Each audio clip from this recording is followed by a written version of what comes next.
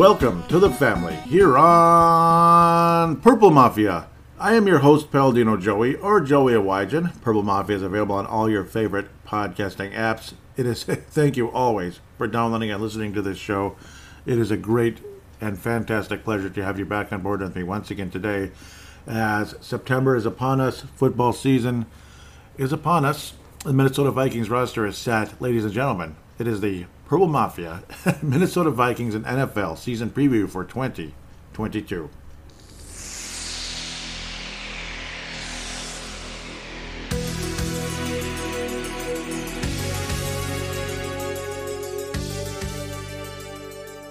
So here we are. Again, like I said, the Vikings roster is set, or is it set? Quasi, you're driving me crazy because you're constantly changing things. Last second little changes, trades. He's being very aggressive. It's kind of fun. It's kind of cool, but it's like, okay, is this the roster? Do you promise now? Do you promise this is the roster? As I'm recording this first segment about a week before the regular season opener here, a beautiful, beautiful early September afternoon, clear skies, temperatures dipping down into the low 70s for highs. Fantastic, because it was hot and humid just yesterday. So nice little change, at least for a couple of days here. Sometimes September can get so nice here. Here in the Twin Cities, of course, as all of you are worldwide listeners, and appreciate you so freaking much from all over the world. Iowa, obviously, which isn't that far away, but further away for too far away to go and hang out with you in 5 seconds. That would be nice. South Dakota, I'm sure North Dakota. I mean, it's just, northern Scotland. Love you so much. Mad Martin, Dave Martin. New Zealand, you got Tanae Brown, you get Vince Germano out of Australia, and of course there's others out there from these countries as well. Some people in China, I'm sure. I mean, just thank you, Canada. Thank you always. So first and foremost, let's talk about the roster. Let's talk about the cuts and all that. Since the last episode, I'm going to kind of go off the list here. And if I make a mistake, I deeply apologize, because it's almost impossible to be perfect. Some players end up, or some players end up getting signed somewhere and it's not listed yet for whatever reason, even if it's obvious. But of course, I already did talk about Anthony Barrhead very, very recently, just a couple of days ago, from the tying up loose ends about a month ago now already. Had signed a one-year deal with the Dallas Cowboys. Since then, linebacker DeMarcus Gates signed with the Chicago Bears. A lot of people are going to wind up with Chicago, so let's, we're going to get to a lot of Chicago Minnesota Vikings players, whether they're important or not, winding up there. Mackenzie Alexander winds up with the Miami Dolphins. I'm not sure where his future has changed since then. On linebacker Andre Mintz cut. This is, of course, as of August 16th. Jake Vargas, running back, cut. Tyrese Stevenson, defensive tackle, cut. Wide receiver Thomas Hennigan, cut. Ty Smith, who will be back and forth, poor guy, veteran cornerback, cut on the 16th. Jake Vargas wound up with the Bears. Not sure what happened after that, though, as of the 21st of August. Julian Taylor, defensive tackle. Albert Wilson, wide receiver. Yep, Albert Wilson, that was an important one. A lot of people were a little surprised. And then the Minnesota Vikings end up trading for Nick Mullins because of the frustrating play of the two potential backup quarterbacks for the Minnesota Vikings, who are no longer on the team, Sean Mannion and Kellen Mond. We'll get to that very shortly. Nick Mullins traded for only a 2024 conditional 7th-round pick. Pretty crazy, from the Las Vegas Raiders. We remember him with the 49ers and such. So we'll talk about Nick Mullins here. We'll pause for a moment with the cuts and then all that good stuff. Nick Mullins out of Hoover, Alabama. Kind of one of those, again, deep south guys with that what do they call it? Swashbuckling players with that Brett Favre type personality out there that they just love to play the backyard football and all that. Obviously not the skill level of Brett Favre, but certainly has the toughness of Brett Favre. He's played with a broken finger out there before, with a bone and all that, like a compound fracture out there, still playing. Tough son of a gun when he was playing in high school and college and all that. Very tough player. Undrafted, wound up with the San Francisco 49ers to get his career going. When he actually played some games, he played 8 games in 2018. Threw for 22.77 in yardage, 13 and 10 for touchdowns, interceptions. Not too bad. Only fumbled once and did not lose it. Started 10 games in 2020. A 49ers team, that struggled off and on and such.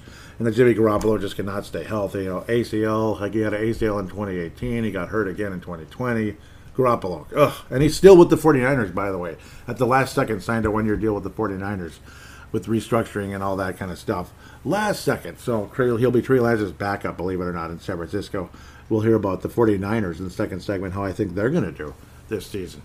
12 touchdowns, 12 interceptions. But, again, not bad numbers. He won some games with the 49ers. He had 2,437 yards. Again, 12 touchdowns, 12 interceptions. Not great numbers in 19 career games. He did play one with Cleveland where he threw for 147 yards and a touchdown in one game. Pretty good numbers, I guess. Nice completion percentage and all that. His overall quarterback rating, this is not the fancy-dancy stuff from Pro Football Focus. 87.3. That's not spectacular, but it's not that bad. Again, this is 19 games, 4,861 yards, 26 touchdowns, 22 INTs, 6 official fumbles, and 4 lost. All 4 of those were lost in 2020. A frustrating season for the San Francisco 49ers. Nick Mullins, though, an actual backup quarterback who's won some games. He's a qualified backup quarterback. No threat to take Kirk Cousins' job. Oh, my goodness. And, well, the Kellen Mond experiment is already dead as the 2021 NFL Draft for the Minnesota Vikings looking worse and worse and worse and worse and worse and worse and worse. As I'll be kind of merging around with Facebook and such. I'll probably save most of that for the Fan Interaction segment because that's, well, more appropriate. Oh, wow. Looks like 5 years ago today I caught a nice bass. That was that crazy year with all those hurricanes. What was the name of that hurricane at that time? Hurricane Harvey. It got very warm. Unfortunately humid, but very warm where you could go swimming and go on the boat and fishing and all that stuff. Not that you couldn't fish today, but that was a very warm day to go swimming as well. Fun day, but that was the year of the infamous Hurricane Irma. As this year, there really haven't been a whole lot, and all the hurricanes and all that stuff have pretty much been on the west coast this year. The west coast, like southwestern Mexico. That's the darndest thing, isn't it? So, I don't know. Okay, cool. Every year's different, right? That's the fun of it, I guess. Every year's different. Again, hope everyone's okay whenever those happen, but there have not been a whole lot of hurricanes. Let's get back to where I need to be. Hurricanes, of course, with the changes with the Vikings off and on, as Kwesi Adofo-Mensah has been quite interesting back and forth with some of the decision making, but also showing what they feel about the previous administration's job in the 2021 NFL Draft. So there was Nick Mullins. We paused and talked about him for a moment. Sean Bayer cut, tight end on the 23rd. Harrison Hand, gone already. He will not be, you know what I mean. He was the 2020 draft, but he will not be giving anyone a hand for Minnesota. He wound up with the New York Giants later on, though. Harrison Hand is a member of the Giants at the moment. 5th round pick, mid to late in the 5th round in 2020. Cornerback will not be on the Vikings anymore, unfortunately for him, but good luck with the New York Giants, a team that doesn't make a whole lot of sense half the time. Ryan Connolly, linebacker, placed on the PUP, and Blake Prohl, son of Ricky Prohl, wide receiver, placed on the PUP. Yes, that's unfortunate. Harrison Hand, again, acquired via waivers to the New York Giants. Now we go to the 25th of August. Tyrese Stevenson. I thought I said his name already. Didn't I? I did. So we must have re-signed him. Okay, whatever. Well, he was cut again. Poor guy. Just like, Ty Smith like 15 times. Gosh, I feel bad. I feel bad for that guy. I do. He's one of those, they were calling him on the radio as like a quad A type of player. Like, say, in baseball, there's AAA, and then there's the major leagues. And then there's, it's a quad A thing where you're too good for the AAA level, but you're just not seeming to cut it in the major league level. Kind of like AHL to NHL also in hockey. There's a lot of players like that, unfortunately. That could drive you crazy. Like, oh my God, he's just absolutely dominating the AHL, comes up to the NHL, and he scores 1 goal in 13 games, and that's it. It's like, okay, what the hell is that? That's unfortunately how some people are comparing Ty Smith to the National Football League. Major story, Jordan Berry cut. That's right. Okay, that was a very interesting story. Minnesota Vikings end up, and again, you think, oh, a punter, that's interesting. Yeah, it's interesting in my opinion. You have a problem with that? Okay, just kidding. Ryan Wright, the biggest punter I've ever seen, and he can really punt. The object of punting is to be able to kick the ball far and hopefully high. Whereas Jordan Berry was really good at the hang time. Ryan Wright is good at kicking the ball very far. 6'3", 245. He is a big mamma jamma. He's absolutely big. Born on June the 1st, 2000. Obviously, none of us had really heard of him before this training camp, and he is a beast, and he's a damn good punter. And Greg Joseph is a damn good kicker right now. People are very excited with what Greg Joseph has brought, knock on wood. The guy's been making kicks from, he's been making kicks from the West Coast, pretty much. He's been unbelievable. But Tyler Wright, good luck. Good luck, and very happy to have you. Keep it up. Keep it up. Hopefully the Minnesota Vikings have something special. Ryan Wright. Why am I saying Tyler? I was like, that wasn't right. Ryan Wright makes the club there. Again, I'm going to come back to the actual roster very shortly. I just figured I'd go over the cuts first. As interesting as that can become with certain names, of course, that will pop up and slap you in the face. Yep, Ty Smith was signed and then cut again like 4 days later. That just sucks. Timon Paris, tackle cut. Myron Mitchell, a lot of people liked him, wide receiver, gone. Zach Davidson, who dropped some easy ones and then made some really nice plays. Looked like the kind of guy that might become something at some point, but he was also cut. 5th round pick, who didn't see a snap last year because Mike Zimmer was right, apparently. At least about the 2021 draft, except for, of course, Christian Darrisaw looks like an awesome pick. Finally, a left tackle. That's good. Finally. It took half our lives, but it finally happened. Just like it took half our lives for the Minnesota Vikings to finally get a good pass-rushing defensive end years ago. That took like the whole damn 90s. We had no good pass-rushing defensive end. That was kind of our undoing against the Atlanta Falcons. Would have been nice if you could have got that stupid... I don't even want to bring his name up anymore. But if you could have got Chandler on his back, my Minnesota Vikings may not have allowed Atlanta to get back in that game and beat us. Sean Mannion, cut. He has wound up now with the Seattle Seahawks practice squad. How exciting. Minnesota Vikings declined getting the other guy. We'll talk about him shortly. I'm dragging this on too long. Safety Miles Dorn, Kyle Hinton, guard, Dan Cheesno, wide receiver, all cut. Ross Blacklock, not Blaylock, Blacklock traded for because the Minnesota Vikings cut Armand Watts, who looked like he was going to start at defensive tackle for the Vikings this year, and he wound up with the Bears. All right. Minnesota Vikings traded a 2023 6th-round pick from the Houston Texans. Ross Blacklock, defensive tackle, comes to Minnesota. A lot of people believe this actually could be the secret move to bring in Ndamukong Suh, as Dylan Richardson would imitating him. But this could be a possible last-second maneuver to bring in Ndamukong Suh. We'll see what happens. Let's continue. Chaz Surratt, gone. Again, another draft pick that didn't work out. Tristan Jackson, a lot of people liked him. He's going to wind up on the practice squad, so don't worry too much. Janarius Robinson, defensive end. Brian Kobach, running back. Well, he lasted a long time. Wyatt Davis, huge story here. Again, a 3rd-round pick. Didn't see a snap last year. It was the strangest thing ever. 3rd-round pick again. And a lot of people had high hopes for a position. See, the Minnesota Vikings needed a right guard like we needed to breathe for years. Did I mention we need some guards, right? Like there's a reason why Gerald String made that famous quote in one of his calls a few years back. Did I mention we need some guards? We needed some guards. Wyatt Davis was a guard from Ohio State and was fairly highly touted. Apparently, other members of the front office told Mr. Spielman, do not take Wyatt Davis. He's not good. It's not going to work out. And, well, it didn't work out because 2 regimes officially never wanted him to see a snap in the football, in the NFL, and he wound up with the New York Giants again. New York Giants. It seems like the NFL strap heap, apparently, as they have been just awful for quite a while. Wyatt Davis, yeah, again, it's just unbelievable. Mike Zimmer didn't want him. There's a reason why he never saw the lineup, apparently, because this regime felt the same way, and he was never, ever, even with the number 2s, he was always at the 3s. The 3s. You don't draft a 3rd-round guard, and he winds up in the 3rd string. That doesn't make any sense. That's how bad it was. Poor guy. And I'm sad, Wyatt, for you. I am, but maybe, hopefully, somehow, some way, you can carve something out in the future. Not that he's listening to this show. Maybe he is. One out of them. You just never know, I guess. Like, let's see what this jerk's going to say about me now.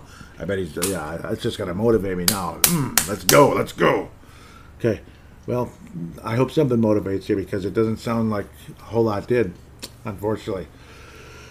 Okay, Quenku William, also linebacker, yep. Jesse Davis ended up getting traded for a 7th-round pick, only a 7th-round pick, to the Pittsburgh Steelers. Jesse Davis, so no right guard for him because it's going to be, Ingram. We did a little better at the guard position in the draft this year, didn't we? So, at least in our opinion, we did, I guess. Wyatt Davis just had no shot, did he? Again, like I said, Armand Watts cut, Blake Lynch cut, surprisingly, but we'll see what happens here. Zach McLeod, linebacker, gone. Nick Muse, a lot of people like him. But he will not be on the Vikings at the moment. TJ Smith, defensive tackle. Julian Taylor, defensive tackle, gone. Josh Sokol, he'll wind up with the practice squad. A lot of people kind of liked him. Jalen Twyman, DT, gone. Nate Hairston, Kellen Mond, who will wind up with the Cleveland Browns. And he's actually going to be on the 53-man roster, not the practice squad, the 53-man roster of the Cleveland Browns. For now, it's kind of funny because, obviously, their starting quarterback is suspended for 11 games. Not 12, not 10, 11, because he'll be back just in time to play against the Houston Texans. How did that happen? Gosh, what a coincidence. How did that happen? Well, my. My, Cleveland Browns, you have some explaining to do. No, NFL? Yeah, but Kellen Mond has some explaining to do as well. He obviously, again, or should we say, Mr. Spielman has some explaining to do. It just didn't work out. Second pick in the 3rd round, very high 3rd round pick, ends up getting completely passed on, basically by 2 regimes, by 2 coaching staffs. So, obviously, the first year, a 3rd round pick, you're not really expecting a whole lot. I get it. But the second year, you're just like, no, that's okay. That's okay. We don't even care about if you come to our practice squad or anything. Cleveland Browns pick him up. Yeah, because that was the talk. Like, are you going to probably, how there's back channel conversations with people, in confidence and such.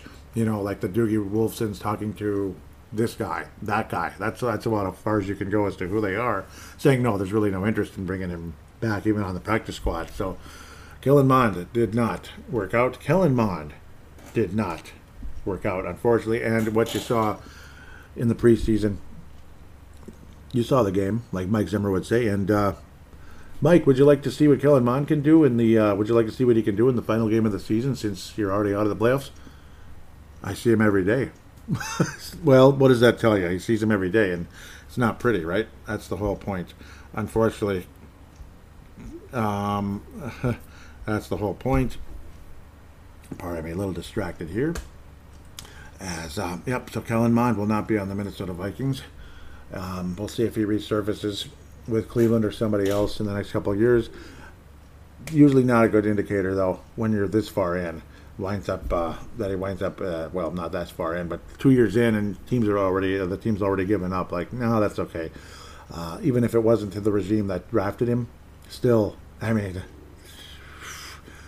every regime believes that they can give another guy a chance. Like, maybe we can do a better job, but they're like, no, that's okay. Perry Nickerson gone. Mike Brown, safety. Perry Nickerson was a cornerback. Jalen Reagor. The Minnesota Vikings traded for Jalen Reagor, the guy who was taken before Justin Jefferson. And I remember hearing about Jalen Reagor constantly leading into the 2020 draft. That the Vikings liked him. That was the previous regime. They liked him, but they liked somebody else more. And I remember also liking that somebody else more as well. You can listen back to the 2020 NFL draft preview. I did talk about Justin Jefferson quite a bit. And I kept thinking, why would he be there, though? Why would he be that far down? He looks really good. I understand he's with Joe Burrow and like the best team in all of college at the time, LSU. They won the national championship for a reason. But again, they won the national championship for a reason. So it is what it is there. So let's look at Jalen Reagor. Ultimately, again, more of the slot receiver type, where Justin Jefferson, he's kind of like kind of closer to a Stephon Diggs type. He can play both, but Reagor is definitely a slot receiver type, 5'11", but he also improves the Minnesota Vikings special team situation. So, and there's a famous video, I guess, where Minnesota Vikings brass was laughing. Oh, Philadelphia took Jalen Reagor, Justin Jefferson. Here we go, and it worked out. Thank you. The 2020 draft was awesome, and then you follow up with the 2021 draft, which wasn't real good. The number 21 hasn't been real good. In general, 21st pick. Okay, I don't know. I'm being weird in 2021. He's from Waxahachie, Texas. Well, he's from some place in Texas that I've never heard of, and he was born on New Year's Day, 1999. All right, okay. 5'11", 197, TCU, not LSU, TCU. Not quite the same, unfortunately. Really. What am I looking at? It should be receiving yards, not rushing. But yeah, the numbers have not been all that great. He only played 11 games as a rookie. Of course, the Vikings also screwed around in getting Justin Jefferson out there. Only 396 yards as a rookie. That's a career high. Yeah, that's a career high. With 1 touchdown, 299 yards receiving the next year on 33 catches in 17 games, because now the odds schedule and 2 touchdowns, so there you go. But he's been a pretty good kick returner for the most part, averaging 21.3. He did run for a touchdown in 2020. That was a punt return that he actually ran the touchdown on, though. As a rookie, he did not do punt returns. Last year, he did both. Averaged 7.3 on the punt returns last year. As a rookie, 23.5, but it was bloated with a 73-yard long for a TD. And he only had 4 punt returns that year. In fact, they barely used him on special teams at all in terms of returns in 2020. But there's something there, and we'll see. Maybe Jalen Reagor and Justin Jefferson could be a nice duo. But, of course, you already have my favorite Minnesota Viking, KJ Osborne. And, of course, Adam Thielen is still there. So it's a pretty rich Minnesota Vikings receiver core. We'll get back to that very shortly as we're about to look over the roster. More of just players. But Jalen Reagor, welcome to the Minnesota Vikings. And there you go. It's kind of interesting how things come around full circle. In order to get Jalen Reagor, the Minnesota Vikings they ended up cutting, ISM, Ihmir Smith-Marsette. Yep, unfortunately. So his returning was not that good. His receiving was adequate. It looked like there's something there. And he's now a Chicago Bear. The rhyme not intended. Another 5th-round pick, and out of 2021, another guy cut. Another 2021 draft pick cut from the Minnesota Vikings at 2021 draft. Pardon me. Jalen Twyman. Okay, I'm going backwards here. Let's back up. Yes, so Marsette was cut. Again, I said Armand Watts wound up with the Bears. He's probably going to start there. I wouldn't doubt that for a second. Practice squad. Dan Chisna. A lot of people like him. Wide receiver Chestina, Tristan Jackson, number 9. Number 9, Tristan Jackson. Looked like a quarterback with that number, but okay. Janaris Robinson, defensive end, to the practice squad. Nick Muse, yep. I just think of that band instead, Muse. But yeah, because that's, there's a famous song from about 10 years ago that they did. Pretty good song. He is to the practice squad, of course. Perry Nickerson, cornerback, practice squad. Bryant Kobach, running back, practice squad. They like him, don't they? Miles Dorn, safety, practice squad. William Quinku, linebacker. Get the idea. All practice squad. T.J. Smith and Jalen Twyman. T.J. Smith, both defensive tackles. And ISM, as they call him, to the Bears. Wyatt Davis to the Giants. Tay Gowan to the Philadelphia Eagles practice squad. Okay, and Wyatt Davis practice squad, where obviously Smith-Marsette's going to be on the Bears. He's going to be on the Bears, not the Bears practice squad. Kellen Mond will be on Cleveland, not the Cleveland practice squad, but they'll both be, probably limited roles to start out. Smith might not be a limited role. Kellen Mond, there's very unlikely he's going to play in a real game. Travis Toivonen to the New York Giants practice squad. Shane Bayer, tight end, practice squad. Zach Davidson to the Buffalo Bills. That's an interesting opportunity, actually. Because, if somehow, some way he's able to get to the, he's able to be activated and all that, moved up to the regular roster, you got a pretty nice quarterback there, and, it's a nice receiver group. Of course, the Minnesota Vikings did need a third-string quarterback one way or another via the practice squad and such. It's a nice maneuver as you can have up to 15 players now. David Blough, former Detroit Lion, has been added to the Minnesota Vikings practice squad. And like I said earlier, Sean Mannion wraps things up here, winding up with the Seattle Sea Chickens, as they won't probably be all that great. Number 11, David Blough, former Detroit Lion, played against the Vikings in a game. Obviously, nothing special. He is what he is. He's a third-string quarterback. He was undrafted July 31st, 1995. So, yep. Just a couple of days after me, and birthday-wise. Years, yeah, he's about 16 years younger. But, you know, he's 16 years younger. I'm an old-timer. But, yeah, in 2019, the Vikings beat the Detroit Lions with David Blough at quarterback, because the Vikings always beat the Lions as long as Patricia was the coach. It didn't matter who the quarterback was. It could have been Joe Montana, pretty much, and Patricia would find a way to not have the Lions win, or So, 4 touchdowns, 6 interceptions. It is what it is. Quarterback rating 62.2 for his career. He threw an interception in 2020. He snapped the ball and must have. I guess he got sacked and fumbled, but recovered, I guess, on one play in 2021 for the Detroit Lions. So he's seen some backup. He's seen some third string. I'm not trying to be rude or anything. I mean, I'm all the respect in the world to you, David Blough. Hopefully you have a nice career and last a long time out of Purdue, the former Boilermaker, Big Ten, and all that cool stuff. So we're slightly familiar with him here in the Midwest here with the Minnesota Golden Gophers, and I'm sure a lot of you Iowa Hawkeye fans who your team pounds the crap out of us every year. Yep, I have no bragging to do. None. I have no bragging to do about the Gophers and the Iowa Hawkeyes. I mean, you guys know more than I do, because most of you probably watch more college football than I do, because you don't have to do an NFL podcast like this one. So that's why I cherish my Saturday afternoons, except for this second, as I'm recording this segment anyway. But that's your official third-string quarterback in a sense, and he's a guy who's played. Sean Mannion played kind of, sort of, in games, but they were like just literally exhibitions.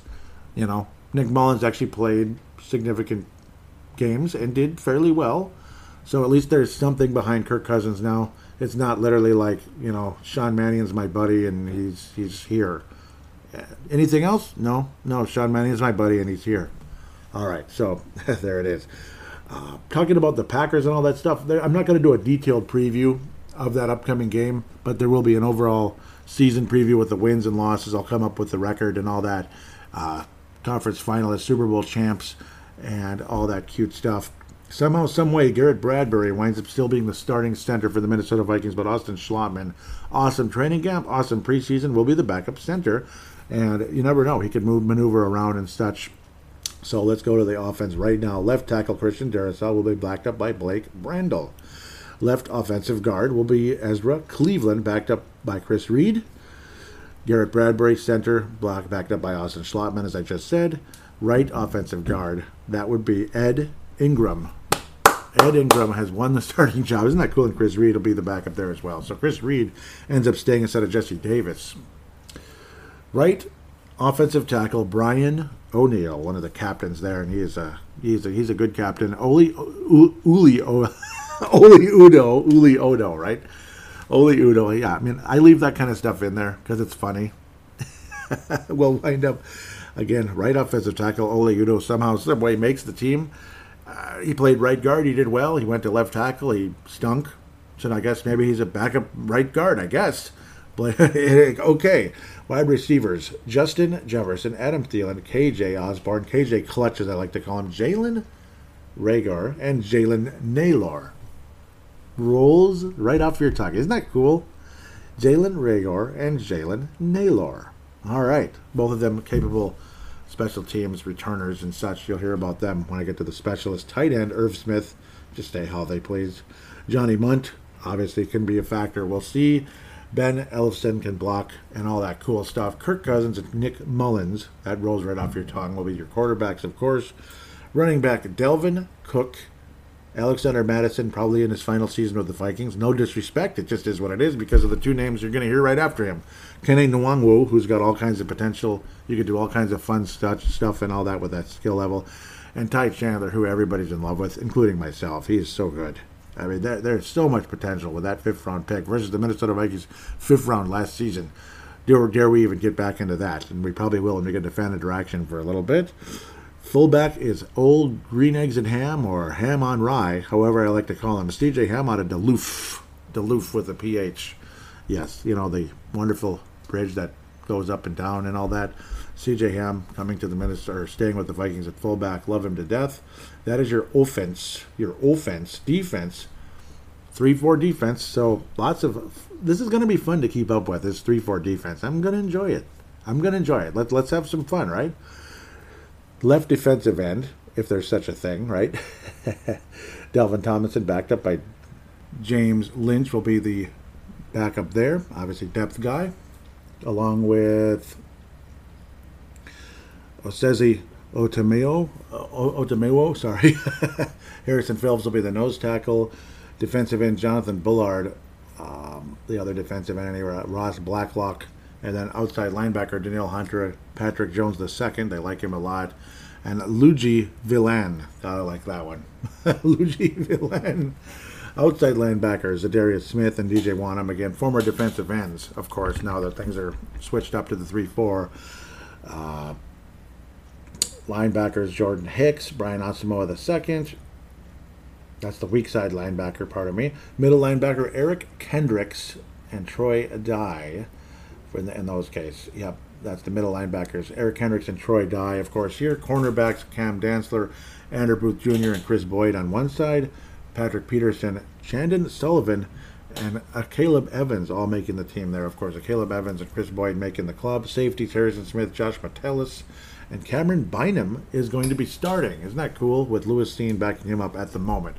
Of course, we'll see how things go there. Ultimately, you could see Lewis Steen and Cameron Bynum starting long term because Harrison Smith's not going to be here forever.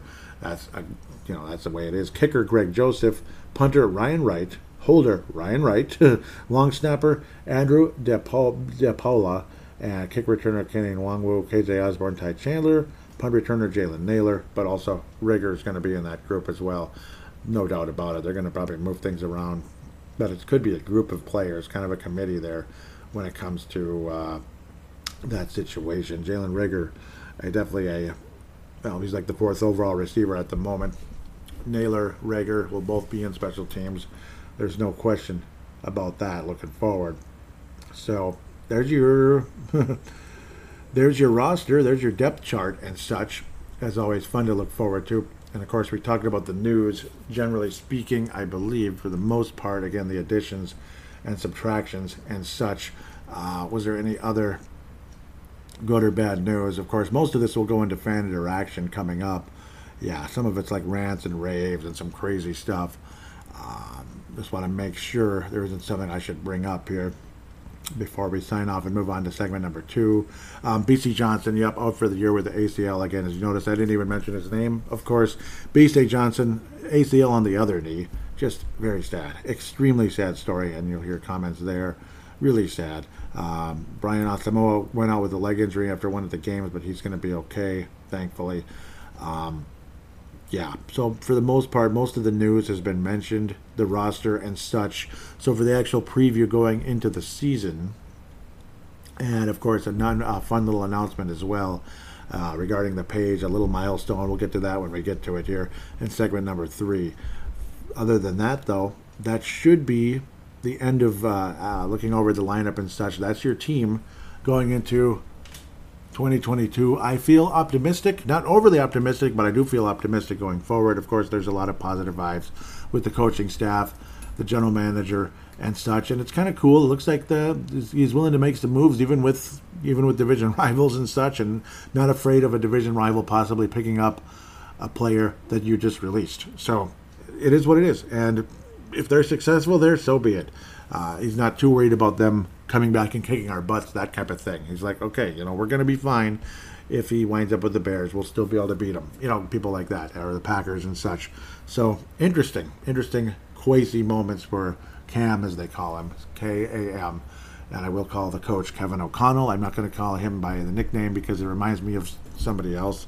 And I'm not a big fan of that person. So with that said, we'll get to the previews right after this.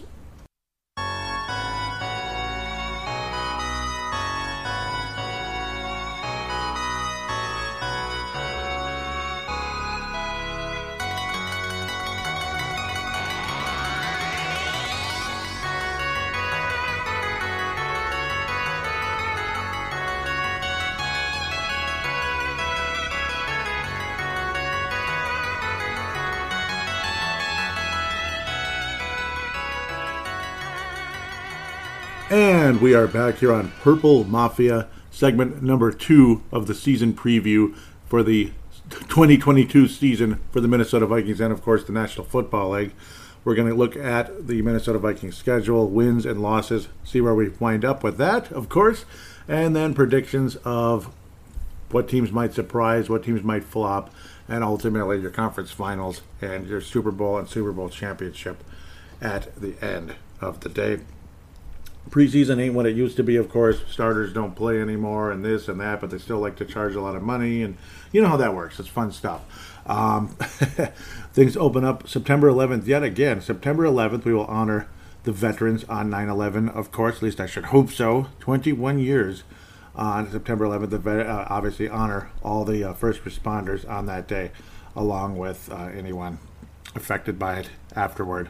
All the first responders, the firemen, the policemen, and the Good Samaritans. We will give them a moment of silence right now.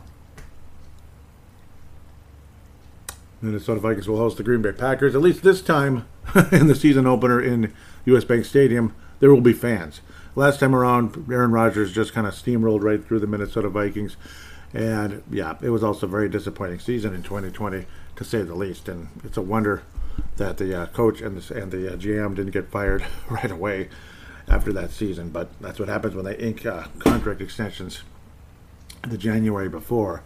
Yeah, well, Minnesota Vikings host the Green Bay Packers, as I've said 50 times now.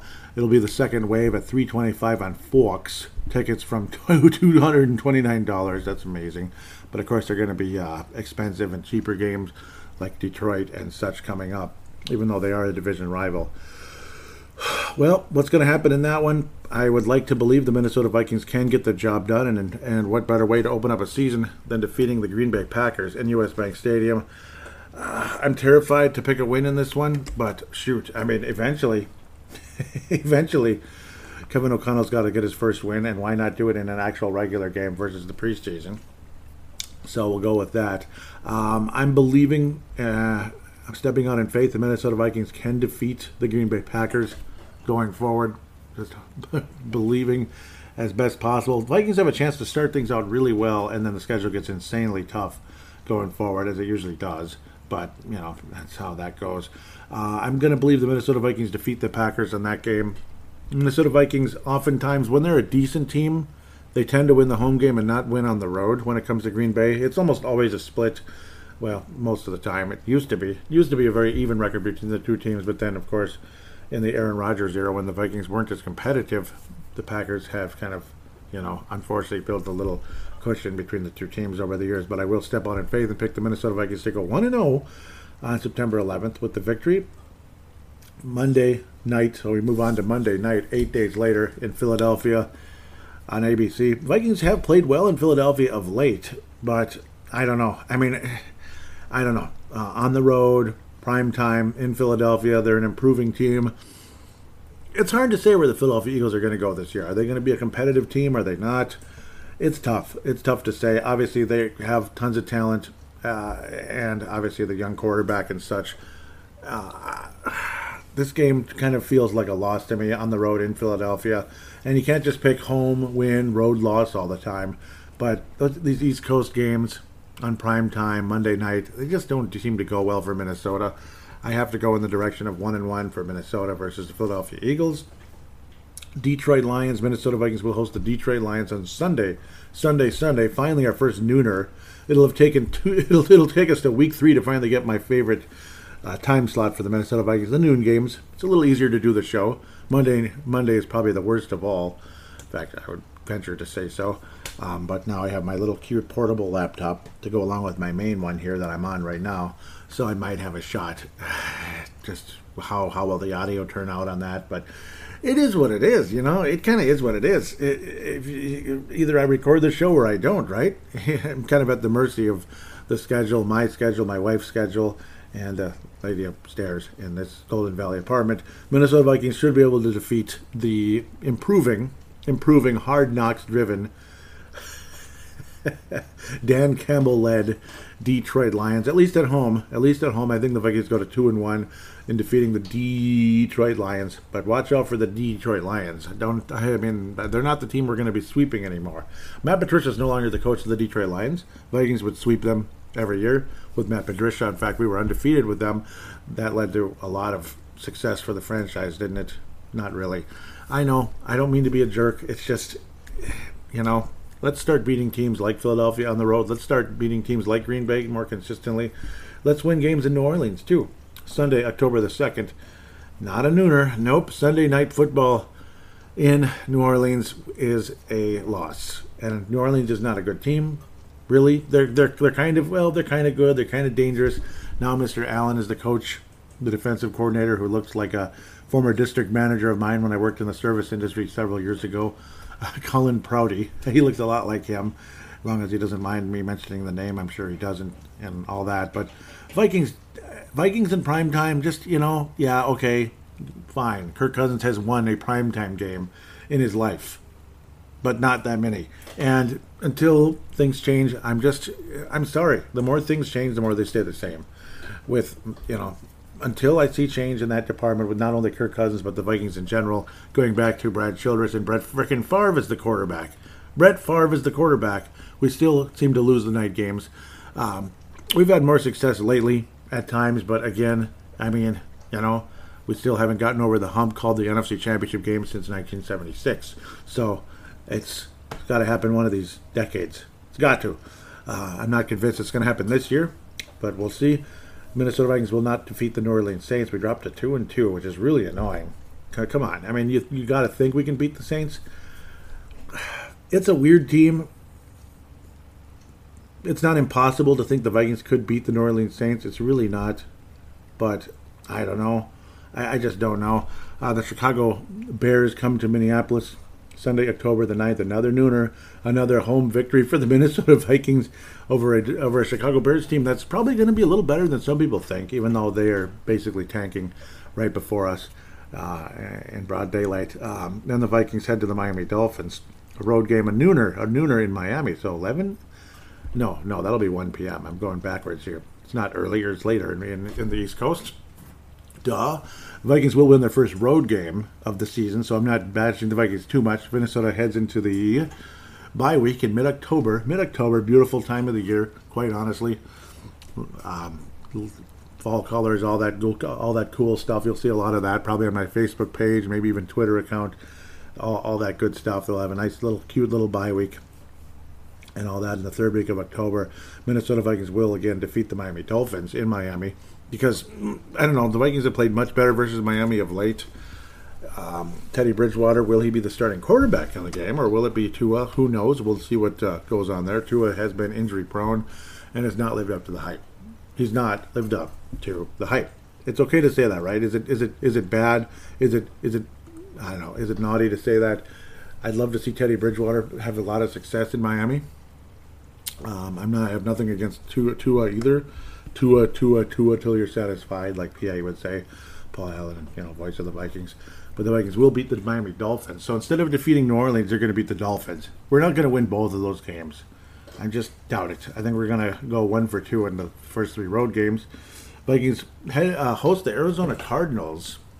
Dangerous football game on Sunday, October the 30th, heading into Halloween. Well, I guess it's Halloween weekend, and then Monday's Halloween, which some of you may hate. It's okay, I guess. Are the Vikings going to remain undefeated at home? I kind of say, why not? I mean, the Vikings have a chance to have a really good home record this year. I would have to say they could go undefeated at home this year. They could. The Minnesota Vikings could. The most likely game the Vikings would lose at home this year is probably the Green Bay Packers, honestly. And I'm going to step out in faith and believe the Vikings can win that game.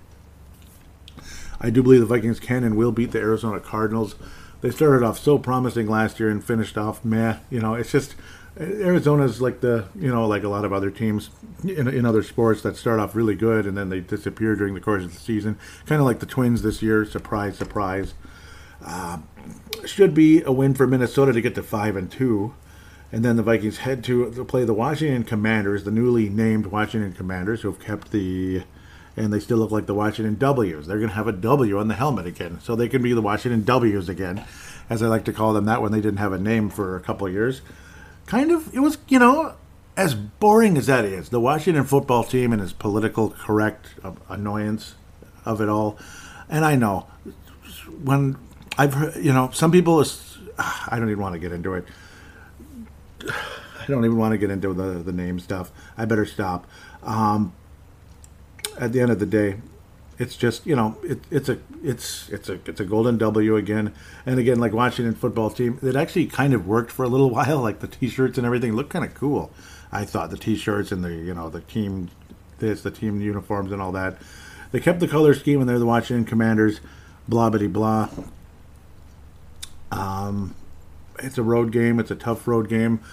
If the Vikings are going to win a road game, obviously we have beaten Miami already. This is another one the Vikings can take care of business, or even in Detroit. Because I don't think we're winning the next one, that's for sure. I really don't. This is, again, November the 6th, if I actually didn't even say the date.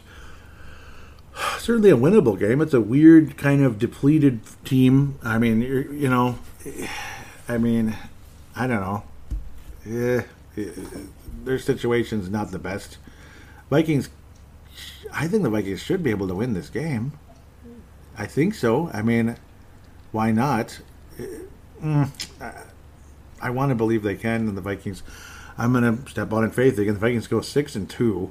This might be a little too positive, picking all these, picking so many games all of a sudden. Though I started off like negative Nancy, losing to New Orleans and such, but and Philadelphia. Maybe it's going to be completely opposite. We'll lose to Miami and Washington and beat New Orleans and Philly. That kind of feels like the Vikings one way or another. Like they're going to go 500 basically in the first 4 road games. Let's just leave it at that. Vikings then head to Buffalo, which might be the best team in the league this year. Quite possibly. They should be in the AFC title game this year. I hope so, for their sake and their fans' sake, because they're as frustrated as we are. Sunday, November the 13th will be a loss for Minnesota in Buffalo, New York, at noon. Another nooner. So that would be 5 in a row. I'm going to enjoy that very much. Very much. Minnesota Vikings dropped to 6-3 in Buffalo, New York, which is a bummer, but it is what it is. Sunday, November the 20th, we head into Thanksgiving and JFK conversation and all that.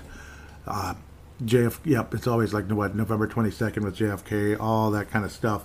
Veterans Day had taken place 2 days before the Buffalo game. And my job actually gives us that day off, which is wonderful nowadays. That didn't happen before. So they switched with a different day, interestingly enough. I think it was President's Day they switched that up, if I remember correctly, way back in February.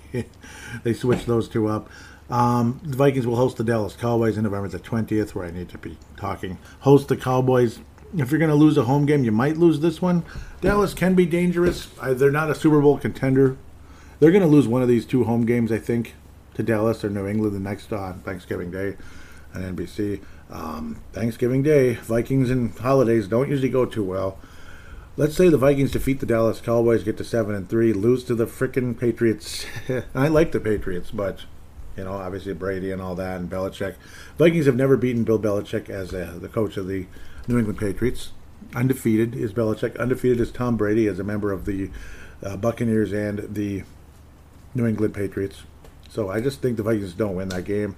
They are notorious for spoiling our holidays, be it Christmas, Thanksgiving, whatever day it is.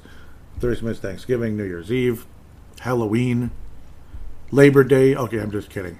It could be Labor Day too, but not quite. That's a little too early. That's usually the little bye week in between, preseason and regular season. But the Vikings will be 7-4 after those 2 games with Dallas, New England. They're not going to go. They're not going to beat both of those teams and go 9-3. It's just 8-3. Sorry, it's not 9-2. They're going to drop to 7-4. Unfortunately, Minnesota Vikings will host the New York Jets, who are what they are. They have one of the coolest logos in the NFL, one of the coolest uniform schemes in the NFL. Again, that Sunday night. It'll be a Sunday night, 7:30. So those of you that have Thanksgiving dinner around 3, from 2 to 4-ish, around that time, like usually where, goes with my family, my parents' house. We'll see who actually shows up this year. Every year it's weird. People come, people go, people don't come. This gets canceled, that gets canceled. It's annoying. We'll see who actually shows up, but that's something you don't care about, I'm sure, at the moment. That's something you're concerned with your own family, I suppose. But yes, so you finally get back to the nooner with the New York Jets. That's a victory on December the 4th. Christmas season upon us at that stage. Jingle bells, jingle bells. Minnesota Vikings will beat the New York Jets to jump up to 8-4. Hopefully I have the record correct and I'm not getting this all off. I'm going to recap real quick. Win versus Green Bay 1-0, lost to Philly 1-1. Win versus Detroit 2-1. Lost to New Orleans 2-2. The victory over hosting Chicago 3-2. Victory over Miami on the road, a road win finally on the third time's a charm. 4-2 into the bye. 5-2 hosting the Arizona Cardinals. 6-2 going to Washington, stepping out in faith there. 6-3 losing in Buffalo. 7-3 beating the Dallas Cowboys. And 7-4 losing to the Patriots. 8-4 defeating the New York Jets. Vikings head to Detroit. Pivotal game. Very pivotal game. You got to win this game. You got to win this game if you want to be taken seriously as a division champion, a playoff team, a blah, blah, blah, depending on how well Green Bay is playing and who's catching the ball in Green Bay. If well, at least you have Aaron Rodgers and you have that good defense. There's always something missing with the Packers, isn't there? The defense sucks. The receivers are hurt. Aaron Rodgers is injured. The wide receivers, this and that. The coaching sucks. The defensive coaching sucks. The offensive play calling sucks. Aaron Rodgers is unhappy. Aaron Rodgers is moving to New England. No, Aaron Rodgers is moving to London. Aaron Rodgers is hasn't talked to a family member since 1812. You know what I mean? That kind of thing. So who knows what the Packers are doing? They might be on their way to 14-3 type of season for all we know, and they might be on their way to a mediocre 10-7, 9-8 type of year. Who freaking knows? Regardless, you got to beat Detroit on the road. Can I step out in faith and pick a win this time? Can I do it? Can I do it? When I think about Zadarius Smith and Danielle Hunter healthy, if the Vikings are fortunate with health in this season, where other years we just have not been. I mean, Danielle Hunter's missed 1 billion games the last few years. He's missed a lot of games, maybe not 1 billion. Zadarius Smith can stay healthy and be a pass rushing machine that he has been in the preseason, in the training camp, not in preseason games, but leading into that one. Vikings can and should, and I'm praying to God we'll go 9-4, defeating the Detroit Lions on the road and sweeping them again. So that'll be wonderful. Then you host the Indianapolis Colts, which could be a trap game, a very dangerous one. These two games, in fact, all three of these, Detroit, Indianapolis, New York, very winnable, but very, very trappable. This could be the most frustrating stretch of the season. Should the Vikings go, end up going like 1-2 versus Detroit, Indianapolis, and the Giants. It'd be so frickin' frustrating. You go from, 8-4 versus the Jets. Maybe you go 9-5, 9-6, 10-6. So it'd be extremely frustrating. Wait a minute, 8-4. Yeah, 8-4, 8-5, 8-6, and then yep. And you finally beat the Giants 9-6. Hopefully, yeah, you'd be 9-6 if you go 1-2 there. But if you sweep these, holy crap, 9-4, 10-4, 11-4, then you're in prime position. You got to go to Green Bay and Chicago to wrap up the season. That's not going to be easy. Not going to be easy. But if you somehow sweep that group, Vikings will be in prime position to do something here to get possibly 12 wins. You at least split one of the Green Bay Chicago games. You go 12 and what would the record be? 5. That'd be pretty cool. At the end of the day, I'm leaning towards this team winning. And it's kind of semi on the positive side with 11-6. I think the Vikings finish 11-6 on the season somehow, some way, as you go forward through these games. Like you beat, let's say, and the Indianapolis game is to be decided along with the Chicago game at the moment. So those actually have not officially been decided, but they are Sunday games. If it's at noon or 3:30 or even Sunday night, depending on how things go. I can't imagine a Sunday night game versus the Bears.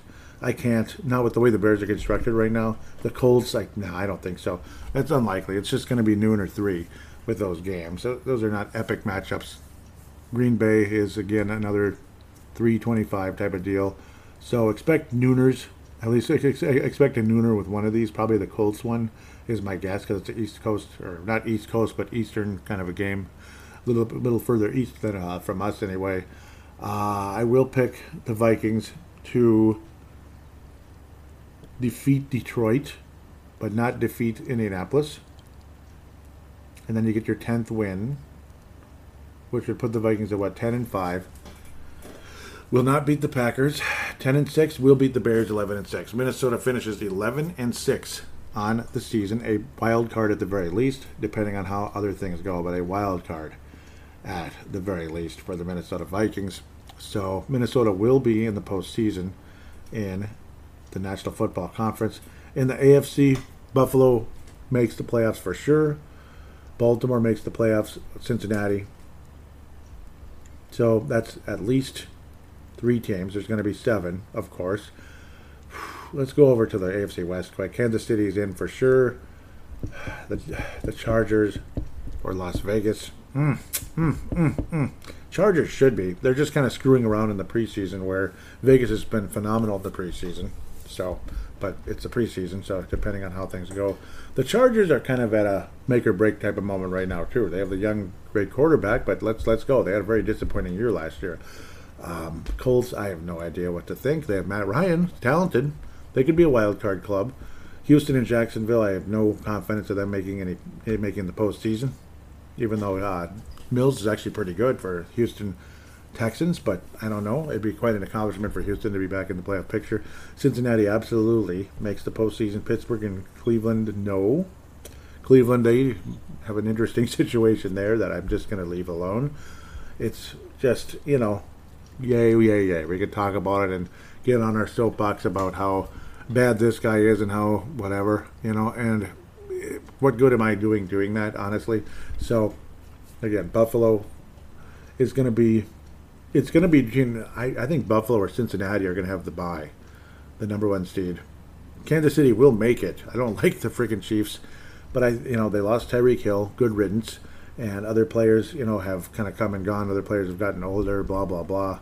That's just how the NFL is. I don't see the Chiefs as any kind of a dynasty. Some people thought they would be, but who's to say with that? Buffalo makes it for sure out of the AFC East. Anybody else, like the Patriots, possibly. They were pretty competitive last year. Jets, no. Miami, no. So possibly the Patriots. Baltimore and Cincinnati should make it. So, okay, that's at least 3 with Buffalo, not including the Patriots yet. Tennessee should make it. That's number 4. Kansas City should make it. 99% chance. That's number 5, but not do anything afterward. And then it's between teams like, for the last 2 spots, like the Chargers, the Patriots, the Colts, Chargers, Patriots, Colts, and Raiders. The Raiders. The Raiders, with, I don't even know, man. I don't even know about that. Am I overconfident in the Raiders? Not at all. Colts, I'm not overly confident either. I think they're well coached. And Matt Ryan's obviously talented, but he certainly dropped off. God. I think the Patriots somehow find their way in to the playoffs. So that would be 6, and then the other team is going to be, it's between Vegas and the Chargers for me, and the Colts.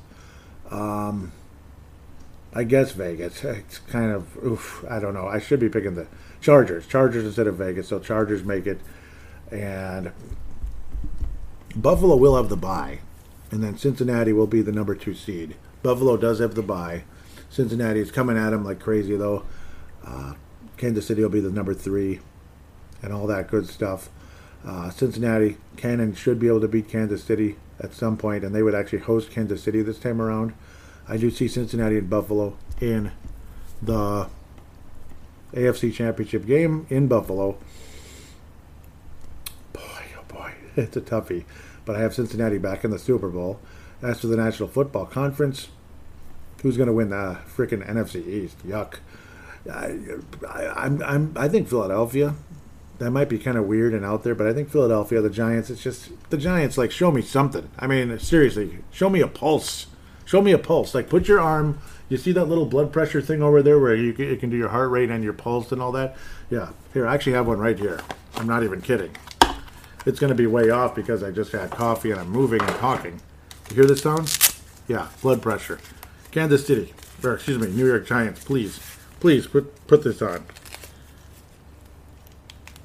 Attention, please. Please keep silent and relaxed. Keep the cuff at heart level. Yes, I'm a geek, I'm a nerd, I don't know. Yep, it's going to be like 9 million and everything, but New York, put one of these on, tell me. Please tell me there's a pulse, please. Okay, I think I've made my point. New York is last place. Washington, Dallas, Philadelphia, all kind of fighting for the division and a playoff spot of some sorts. Philadelphia is going to make it. I just have Philadelphia in. Minnesota, Green Bay make it in the NFC North. So that's at least 3 teams right there. NFC South, Tampa Bay, well, I hope so. I hope so. I hope. San Francisco and the Rams are going to make it for sure. And the NFC West. San Francisco and the Rams will make it. Yeah, it's error, but that's fine. Yeah, that's pretty much what the Giants would be, though. Error. Like, what's going on? There's nothing there. Did I turn it off, or did it turn off on its own? There, off. Okay, there. Okay, sorry if that was stupid, but, I mean, I had to do it. That's how I feel about the New York Giants the last, I don't know, 8 years now. It's ridiculous, man. It's ridiculous. Wake up. Minnesota, Green Bay will make the playoffs. Who wins the division? I mean, I have to go with Green Bay just because. It's just because. I mean, I don't know. I don't know. I mean, Minnesota has more weapons on offense. There's no doubt about that. Green Bay's still dangerous. I just don't trust the Vikings with this. You know, after the last 2 years to suddenly win the division. You know, despite the fact we have a better vibe and everything. Sometimes those better vibes don't jump up right away, but maybe it will be a Dennis Green effect, where the Vikings went from a 9-7 club that missed the playoffs to a 11-5 club that was very competitive and got beat at home in wild card weekend, which was really annoying, to a mediocre but defending world champion Washington club. Yes, I remember that very, very vividly because it was the first playoff game I ever watched from start to finish, and I was freaking pissed that we didn't win that game. It still sticks in my craw. 30 years later, pardon me. 30 years later. 30. San Francisco and the Rams make it. Minnesota, Green Bay make it. So that's 4 teams. That gives you 3 more. So obviously, one of these other divisions will have 2 teams and only one make it from the other. I think the Bucks and the the New Orleans Saints will sneak into the playoffs. The Bucks win the division comfortably. The Saints are going to make it, I think. They're a little dangerous, but they'll be like the 7th seed. They'll be like 9-8, 8-9. That's how the Saints are going to make it. Seattle's not ready to go anywhere. Carolina, some people think they might be a dangerous little club. I just don't know. As for anything beyond that, San Francisco will be in the NFC title game.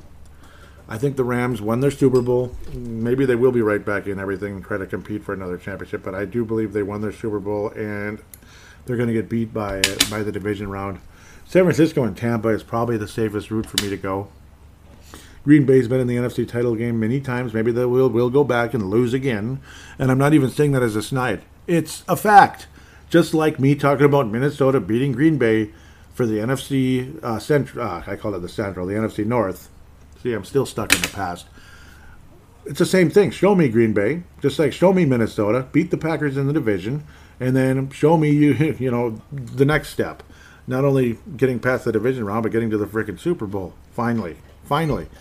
And if you get to the Super Bowl, it's time to finish the job. I'm not going to be satisfied with getting to the Super Bowl and losing. I'm not going to be satisfied with that. It'll be cool to finally get there for the first time in my literal lifetime. I was born on July 29th, 1979. The Vikings last made it to the Super Bowl in, January of 77, which was the 76th season. So again, not in my lifetime. It'd be great to see them in a Super Bowl, but it would really suck and be depressing to see them lose the Super Bowl. Please win. Am I counting on that happening this year? No. In the next few years, I pray to God, yes. But predicting it, I don't know. I mean, it's just one of those roll of the dice type of things. It really is. Like, did Rams fans think they were going to win the Super Bowl, even with a good coach and such? When Jared Goff was the quarterback, I doubt it. Even though Goff might be okay, he wasn't a Super Bowl champion type of guy.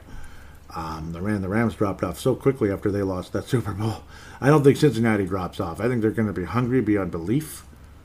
Cincinnati will be back in the Super Bowl, and it will be a rematch of the. It's going to be a rematch of the 1981 season Super Bowl, with Cincinnati defeating the San Francisco 49ers. Yeah, I'm picking Cincinnati to win the Super Bowl this year. I think they're going to come back hungrier than ever, and they're going to get the job done.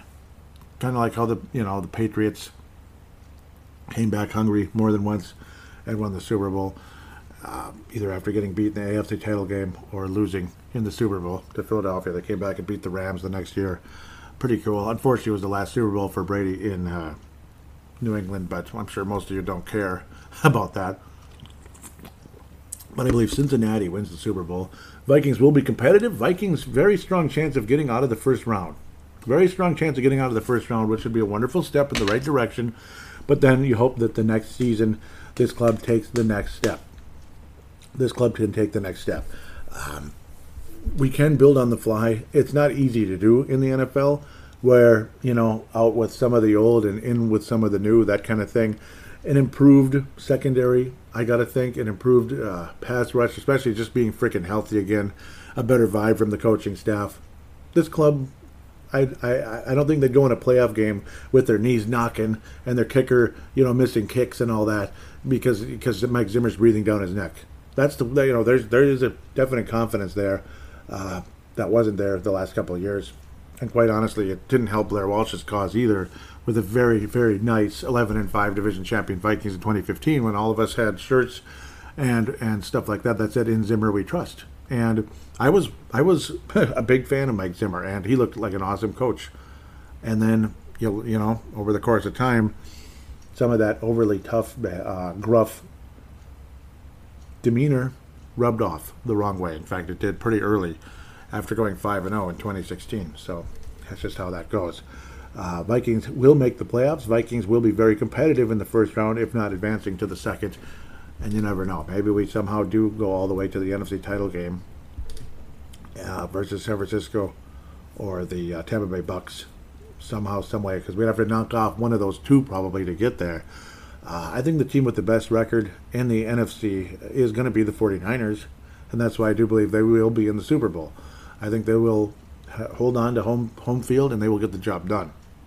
Tampa Bay is going to be very competitive, very dangerous, even without, even with all the negative vibe. Who knows? Maybe they'll completely miss the playoffs, and it's going to be Green Bay, San Francisco, or San Francisco versus the Rams. But to me, you can tell who the constant here is. It's San Francisco. San Francisco could end up winning the Super Bowl this year as much as Cincinnati could. So, believe me, I'm saying that San Francisco definitely reserves the right to get the job done as well. If they're in the Super Bowl, in my prediction, I also believe they can win it. They're not just there to hang out and say, "Oh, hi, Cincinnati. Here you go. It's your turn. I know we have 5 titles already." Yeah, why would they do that, right? So, and they're very well coached. Obviously, it'd be 2 super young quarterbacks. That's the one thing that people might be like, "Really, Joey? Are you sure about that?" Yes, you're going to see young quarterbacks in the Super Bowl. It's possible, very possible. Maybe Aaron Rodgers finally gets back to the Super Bowl, but does not win it. That's also a strong possibility. But I think the AFC wins the Super Bowl this year very strongly. Very strong possibility. Buffalo, Cincinnati, and then San Francisco would actually be my number 3 team for the Super Bowl championship at the end of the day. The winner of the Cincinnati-Buffalo AFC title game, should that happen, I think wins the championship. But San Francisco is a very strong third, and they could do it as well. Everybody else, I don't see Green Bay winning a Super Bowl this year. I don't see anybody out of the NFC East. Are you kidding me? No. I don't see the Packers winning, like I just said. The Saints, no. Atlanta, no. Carolina, no. I don't see the Rams going back-to-back. And if they do, I'll be pissed. That'd be annoying. That'd be dumb. Arizona winning their first Super Bowl? Yeah, right. Nah. Good team, kind of, when they feel like it. But outside of that, I don't think so. Any other dark horses? Obviously, well, Kansas City would be probably deep down there, probably the 4th.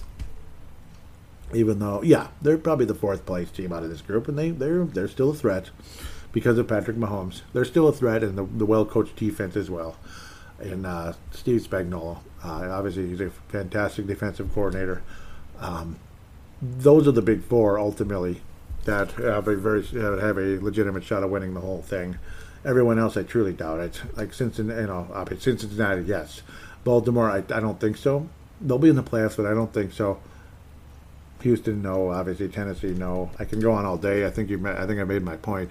But Cincinnati will win their first Super Bowl championship, and it will be against the team they lost to, with Joe Montana leading the way 40 years ago. And at this point it'll have been 41 years ago, where the team of the 80s was born and won their first of four championships with Joe Montana at the helm in the 1980s. The greatest decade in the history of the planet.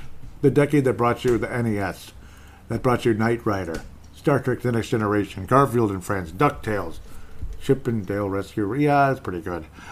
I could go on forever. Matlock, Yeah, I can see you rolling your eyes. No, yes, Matlock is good. Hunter, that's what the 80s brought you. I'll leave it at that. Other than that, Cincinnati, I'd be very pleased to see them get the job done. I'd be much more happy to see the Vikings get the job done. I just don't think it's this year. But hopefully I'm wrong. Hopefully I'm absolutely dead wrong. And the Vikings pull off an 87 Twins or something like that. With that said, we'll take a quick break and hear from you guys in fan interaction.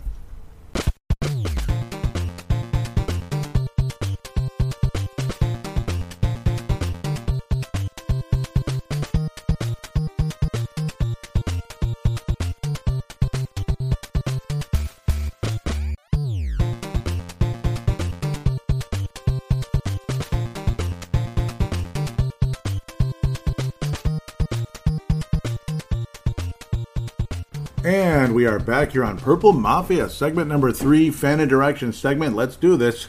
We're going to wrap things up here with you guys on Twitter and Facebook. At Purple Mafia Show, Want to thank Vince Germano out of Australia, Tanae Brown out of New Zealand, and Malcolm out of California for retweeting the most recent episode on Twitter. Again, at Purple Mafia Show. Tying up loose ends 2022 edition. So thank you guys so much for the retweets and the likes and all that. Sharing it. Pete LaFlamme also retweeted it. Thank you very much, Pete LaFlamme. I hope I'm pronouncing the name correctly. I think so. Maine. That's where it was. Okay, that's where he's from. Pete LaFlamme from Maine. Dave Hickey out of Iowa, Purple Mafia Hall of Famer, says it's better he gets it now than during the season because we have to rely on Sean Mannion. If we have to rely on Sean Mannion, we're screwed. And again, this was Kirk Cousins. I had commented basically along the line. I basically said the same thing, but yeah, he was agreeing with me that I didn't actually tweet it. I put it on Facebook. Damn it. So I didn't actually tweet the comment. That's my own fault. That Kirk Cousins went home due to illness, and a lot of us suspected, COVID-19.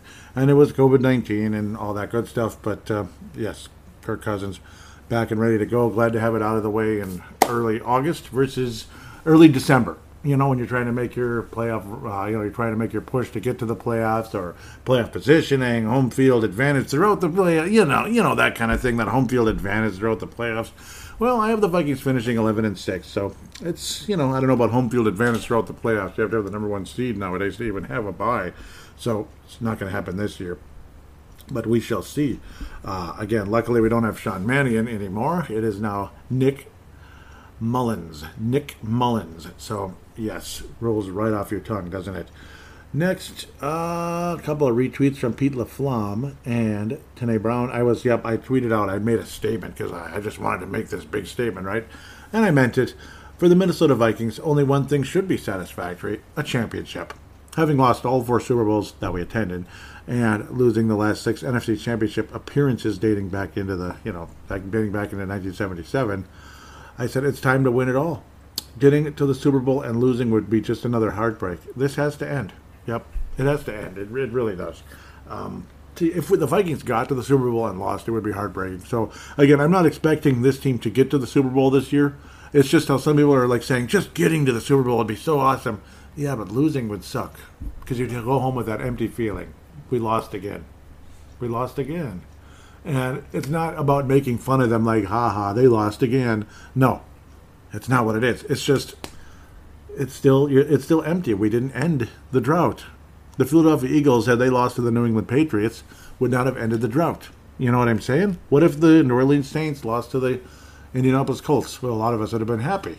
But it's just saying, for their fan base's sake, the drought wouldn't have ended. A lot of us, again, would not have minded that too much with what had happened 2 weeks prior to that. But let's continue.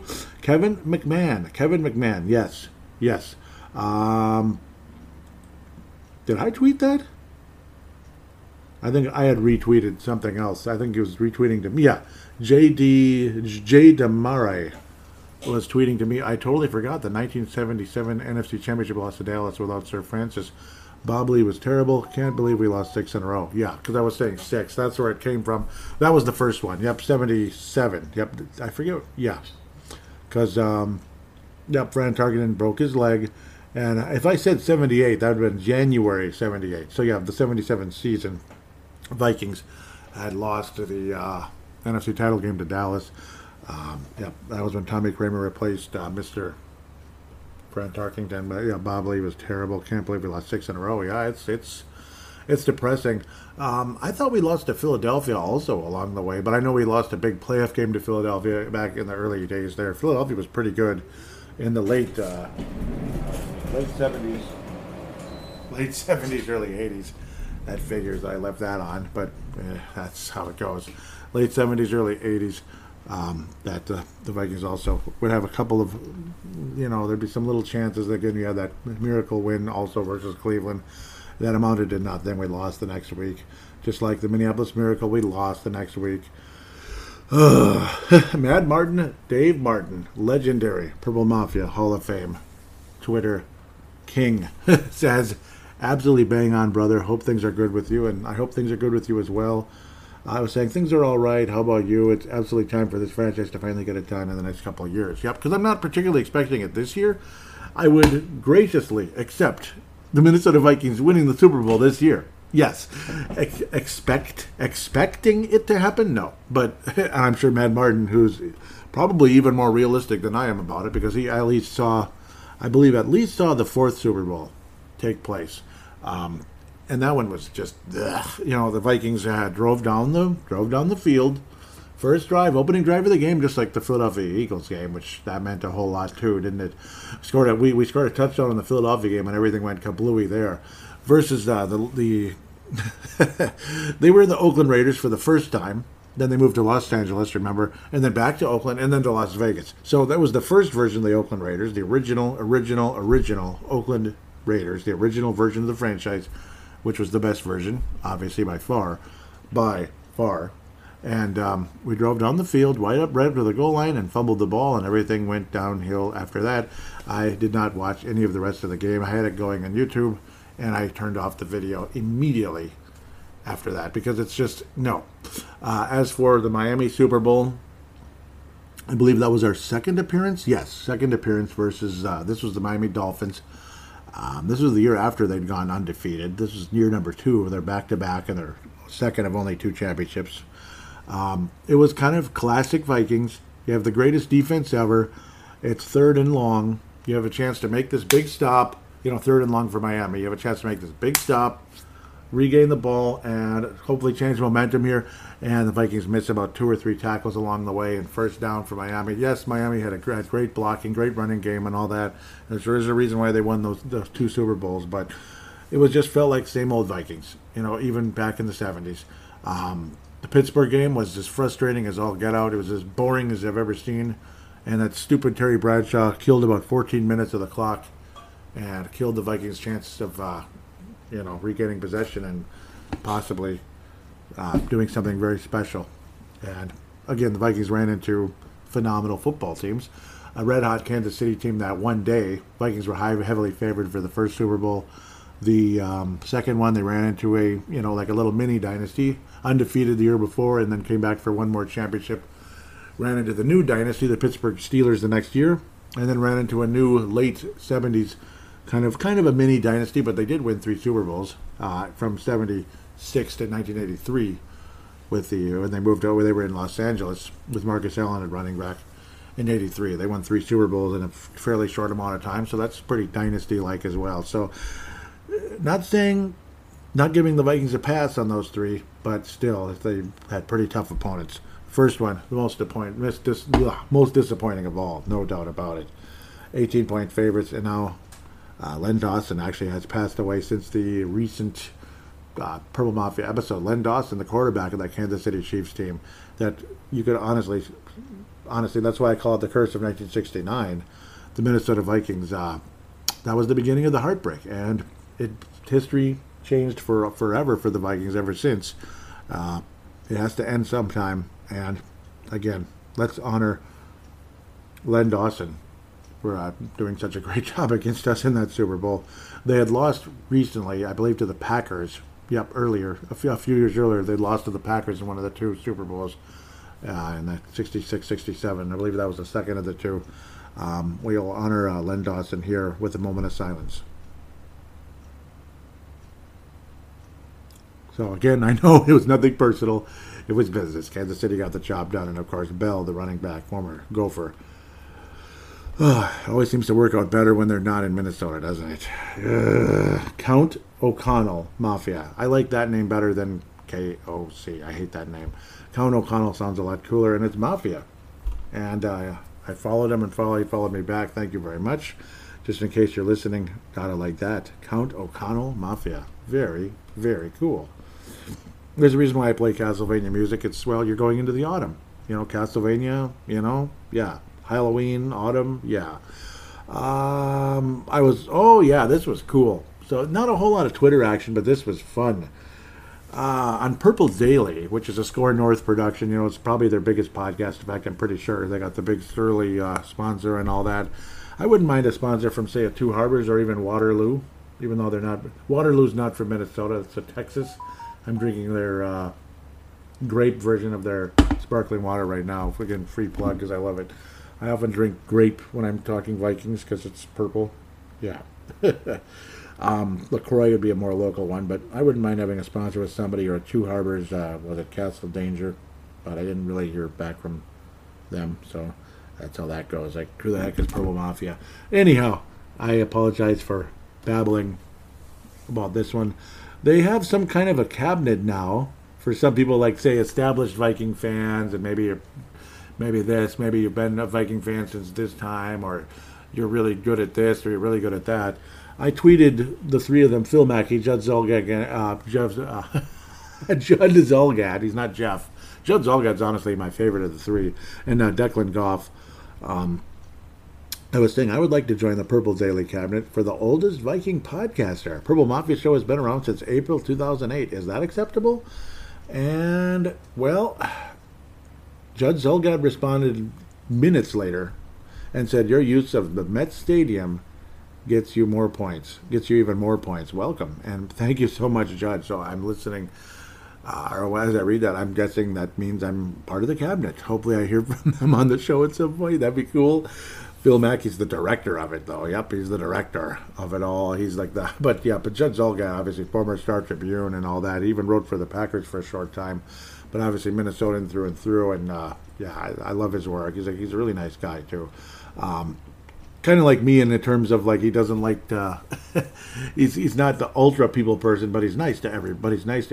That's kind of how I am. I'm not the king of people persons in the history of the world. I'm not going to the state fair and mingling with, well, then again, if I had fans at the state fair, maybe. The thing is, I go to the state fair, nobody knows me. You know what I mean? So it is kind of like that, too. Maybe. But I'm not the biggest mingler in the history of the world, either.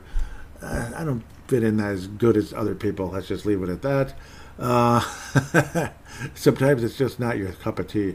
Facebook.com/Purple Mafia Show. Sorry for being weird. Here we go, back to where we were, tying up loose ends, 2002. It's now on your podcasting app and all that. A couple of responses and shares. Thank you, those of you that share. That's really nice of you, and I mean that with full sincerity.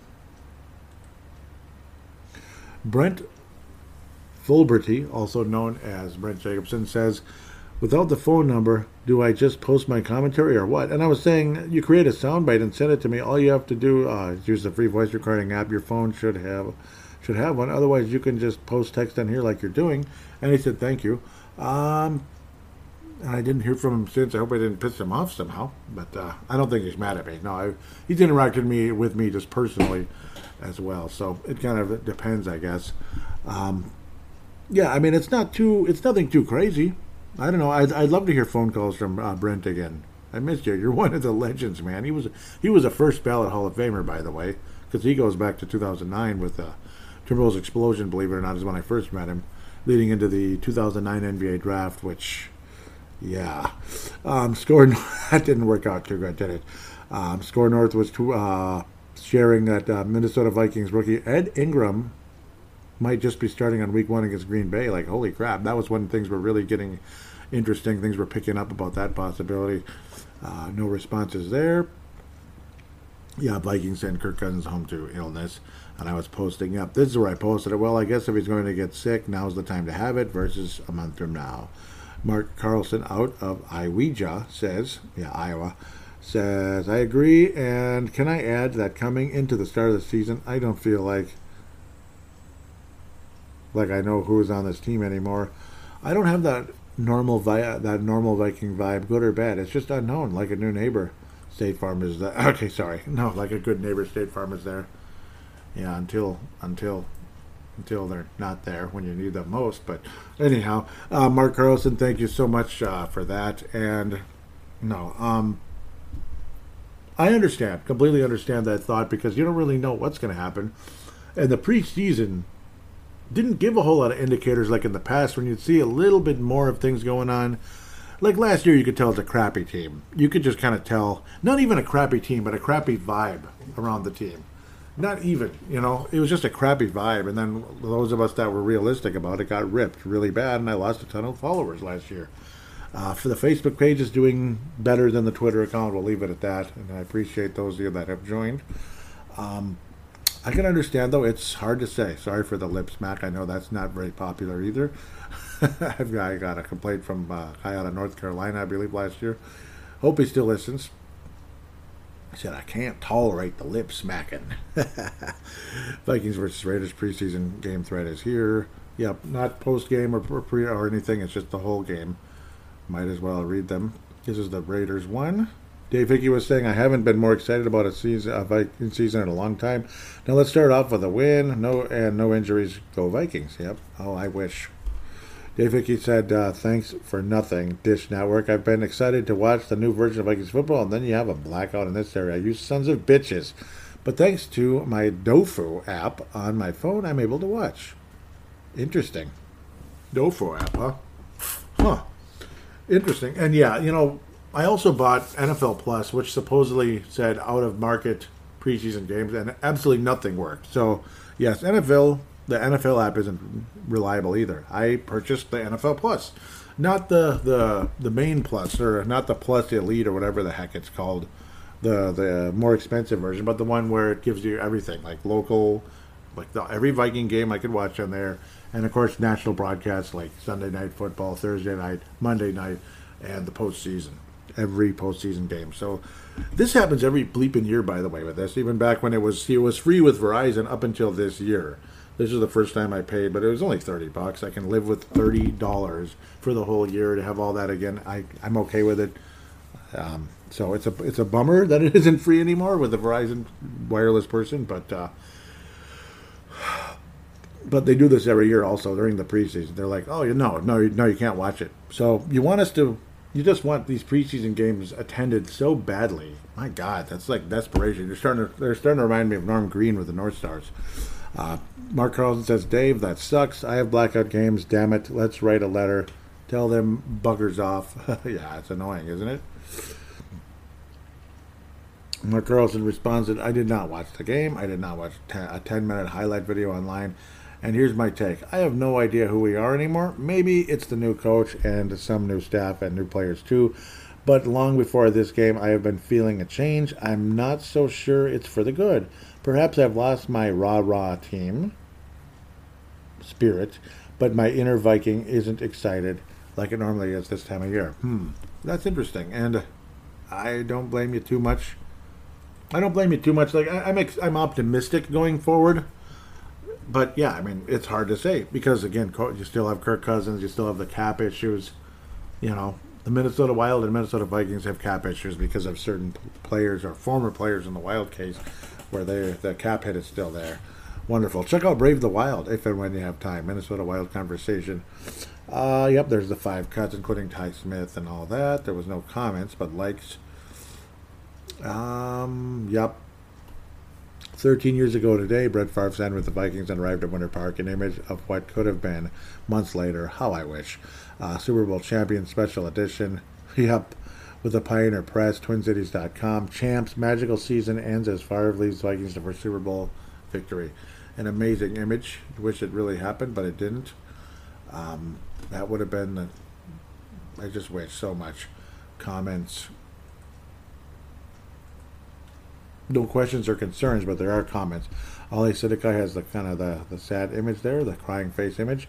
Mark Carlson said it nearly happened. It was one hell of a season, and now that I am thinking about it, that team was pretty ripe and ready for a win now type scenario. And I am not a fan of crazy trades or large salaries to star players to win now. That crap usually fails, and now, Lord, do I know. Yeah. And I know. Lord, do I know. Yeah. Yep. Oh, yeah, I was laughing about something there. What was it? Oh, okay. Yep. I was saying it took half our lives, but our page has finally has 1,000 likes. Thank you, all of you, for joining, and especially those of you who have been around for so long. 1,000. It finally got to 1,000 likes. It took forever, but it finally happened. The last few years, it had been kind of declining more than going up. That's like talking about hitting a plateau, a stinking plateau, and then it finally got there. Finally. So that's where I'm. There is optimism among the fan base. It's not off the charts, but it is there. Brent Jacobson says, "Speak for yourself, you whippersnapper, you." With a yep, and I love that.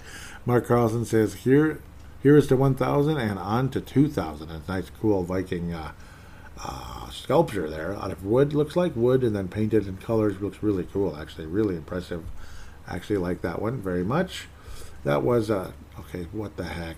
Oh, I just kicked myself out. Isn't that great? Don't you love when that happens? Okay, yes. Thank you for the celebration, Facebook. I appreciate that. And now I'm getting a kind of a bunch of junk here. Can we please continue where we left off? It'd be great. Lord have mercy. Okay, there's the 1,000. It's an awesome feeling. We got that and all that good stuff. It appears to be missing now. San Francisco 49ers game thread and all that. There were a couple of comments. Might as well look at those real quick here. I was saying it's safe to say that was pretty much unwatchable. This team needs a legitimate backup quarterback. Well, we got one, thank God. Dave Hickey said, this game is pathetic. Where is Kyle Sloter? Because Mannion's terrible. Well, thankfully he came back as Nick Mullins. Dave Hickey said 49ers had fumbles and lots of penalties, and they still kick our asses. Brett McCarthy said, on today. And he said, yep. And Dan Groskwitz says, how you doing? Yep. Cool. Brett McCarthy out of South Dakota. Jesse Ball, welcome back. Jesse says, I'm going to save my disappointment for the regular season. Yeah, understood there. Yeah, Brett McCarthy says, kind of boring game tonight. That's for damn sure. Brett McCarthy also said, Skull. All right, cool. So it kind of went in reverse order, which is annoying. I don't know why Facebook does that when I do this. Vikings cut Jordan Berry, signed Ty Smith, and they cut Ty Smith right after that. Tanae Brown says, hopefully the new holder doesn't mess with Greg Joseph. And so far he's been all right, thankfully. Because, yeah, Greg Joseph's been booming him, and that's the good thing. Brian Asamoah down with a leg injury, but luckily it looks like he's going to be okay. Mark Dale, let's get to what he had to say. The Vikings roster after 53-man cut deadline. Yep. And Mike Dale's got a bit to say, which you'd always love. Mike Dale out of New York State, not city but state, says, obviously it's no secret that the center and tight end positions are a real concern. That said, is anybody else's eye twitching at the thought of Cam Dantzler going in to start the season as cornerback too? Going by his play last year, especially in light of that horrendous last play loss to the Lions at Ford Field last season, the thought of him being on the field for every snap and in charge of covering opponent's number 2 wide receiver doesn't instill much confidence. Understood. It is a little scary. It sounds like he has really improved in the offseason. And, well, there's always Calvin Booth Jr. if it comes to it. So Kellen Booth Jr. does have a nice future in the NFL. So at this point, he's just kind of, he's starting off as a backup, but will continue to develop and improve behind the scenes. Really looking forward to what Kelvin Booth does. And obviously, Patrick Peterson's not going to last forever. But opponents really avoided him last year because of guys like Chris Boyd. God, what was that guy's name? Breeland. Breeland was like the worst cornerback in the NFL last year, basically. He was a good cornerback for like Kansas City and stuff. He even won a Super Bowl, but whatever. Let's continue. The Browns claimed Kellen Mond, announced the 12 practice squad members. Now it's at 15 since then. No comments, believe it or not, just kind of like, I think there was some comments somewhere, but I don't know where they wound up. The Bears end up claiming former Vikings wide receiver Emir Smith-Marset off waivers. 1 second, though. I swear there were comments from Vince Germano and such. I don't know what happened. Or was it on a different page or something? Strange. I don't know where they are now. Because I know there were comments. But it was mostly like, good luck, Vince. And Vince was like, yeah, that's the Browns for you. Basically, he was frustrated, all the bad moves they made and all that. He was not very excited about the trade in the offseason. Let's just leave it at that. Heath Jarrett says, I figured them or Green Bay. This being ISM, Amir Smith-Marset. He's instantly the Bears' best receiver, not because he's that great, but because the Bears' receivers are that bad. And I was saying it's one of those types of deals because someone else's junk is another person's treasure, though, of course, junk is probably too harsh. I did like him. And, no response from there, unfortunately. Ex-Vikings coordinator, I believe this wraps up the whole thing. Ex-Vikings coordinator allegedly referred to Zimmer as Satan. Satan. Yeah. Pretty wild. Gerald String out of Nebraska says, time will tell. The team morale seems a lot better. We'll see if it turns into more consistent play and a few more wins. Drew Bunting says Zimmer smokes chode. Uh-oh. All right. Yep. Today, Brown out of New Zealand says, interesting that all these reports are coming out about Zimmer and he's just stayed quiet. That is interesting, isn't it? It's crazy. I'm going to open it up. It's from SI. But I'll open it up to see if there's anything I should talk about. Joe Nelson. Yep, okay, Joe Nelson. He used to be on KFAN in the past. He was producer with the Paul Allen Show, or Paul Allen Project, or PA, and Paul Allen, blah, blah, blah. You know, the guy Moss was having fun with on the radio and stuff. Terrence Newman, of all people, too, was the guy that mentioned that. Terrence Newman was, I thought he was a Zimmer guy. I really did, but sometimes things change. Cornerback Terrence Newman knows countless players dreaded going to work those final years because all fun was drained out of the organization. It became toxic, Newman says. It was a trickle effect. If players are dreading getting if it was a trickle effect, if players are dreading getting cussed out and shit like that, pardon Terrence's French, then it's going to make it a long day for everybody. Others are more blunt with a tint of hyperbole. One of Zimmer's former coordinator predicts immediate success for the 2022 Vikings because this coach said the devil's gone, Satan is out of the building. Wow. One of Zimmer's former coordinators. I wonder if that was the defensive coordinator that finally up and left. It might have been. It might have been the former defensive coordinator. Was it Williams? So, Edwards, pardon me. I don't know why I'm saying Williams, but George Edwards. But hell, I got the first name right. Could it have been John DeFilippo? Probably not. I think it was one of the defensive coaches, and it was a coordinator. It could have been one of the offensive coordinators. I'm sure they didn't like him either. John DeFilippo, they had. I truly doubt it was Kevin Stefanski. Interesting. Mike Prefer was a former special teams coordinator. Fuck. I don't know. It might have been George Edwards. I don't, because we're talking a coordinator here, so that's not as many coordinators came and left. George Edwards did stay for a long time, but maybe it ended really badly, and he just had enough of it. That kind of thing happens. You work with the same person a while, and maybe that person just treated you like crap the whole time, but you kind of let it go because you're in a position that maybe you hadn't been in before, and you're doing okay, and you're hoping for the best, and maybe you'll get an offer somewhere else, blah, blah, blah. But maybe you always make up and things are okay, but then eventually like, okay, screw you, I'm leaving for good. It could have been George Edwards. That's my guess. this past year was the first year without George Edwards. Like maybe Edwards just had enough. That's just a guess. Otherwise, you have all the offensive coordinators that came and left. You had, you know, Norv Turner. You know, that didn't go well in the end. Maybe it was him. I don't know, but that's way back at the beginning.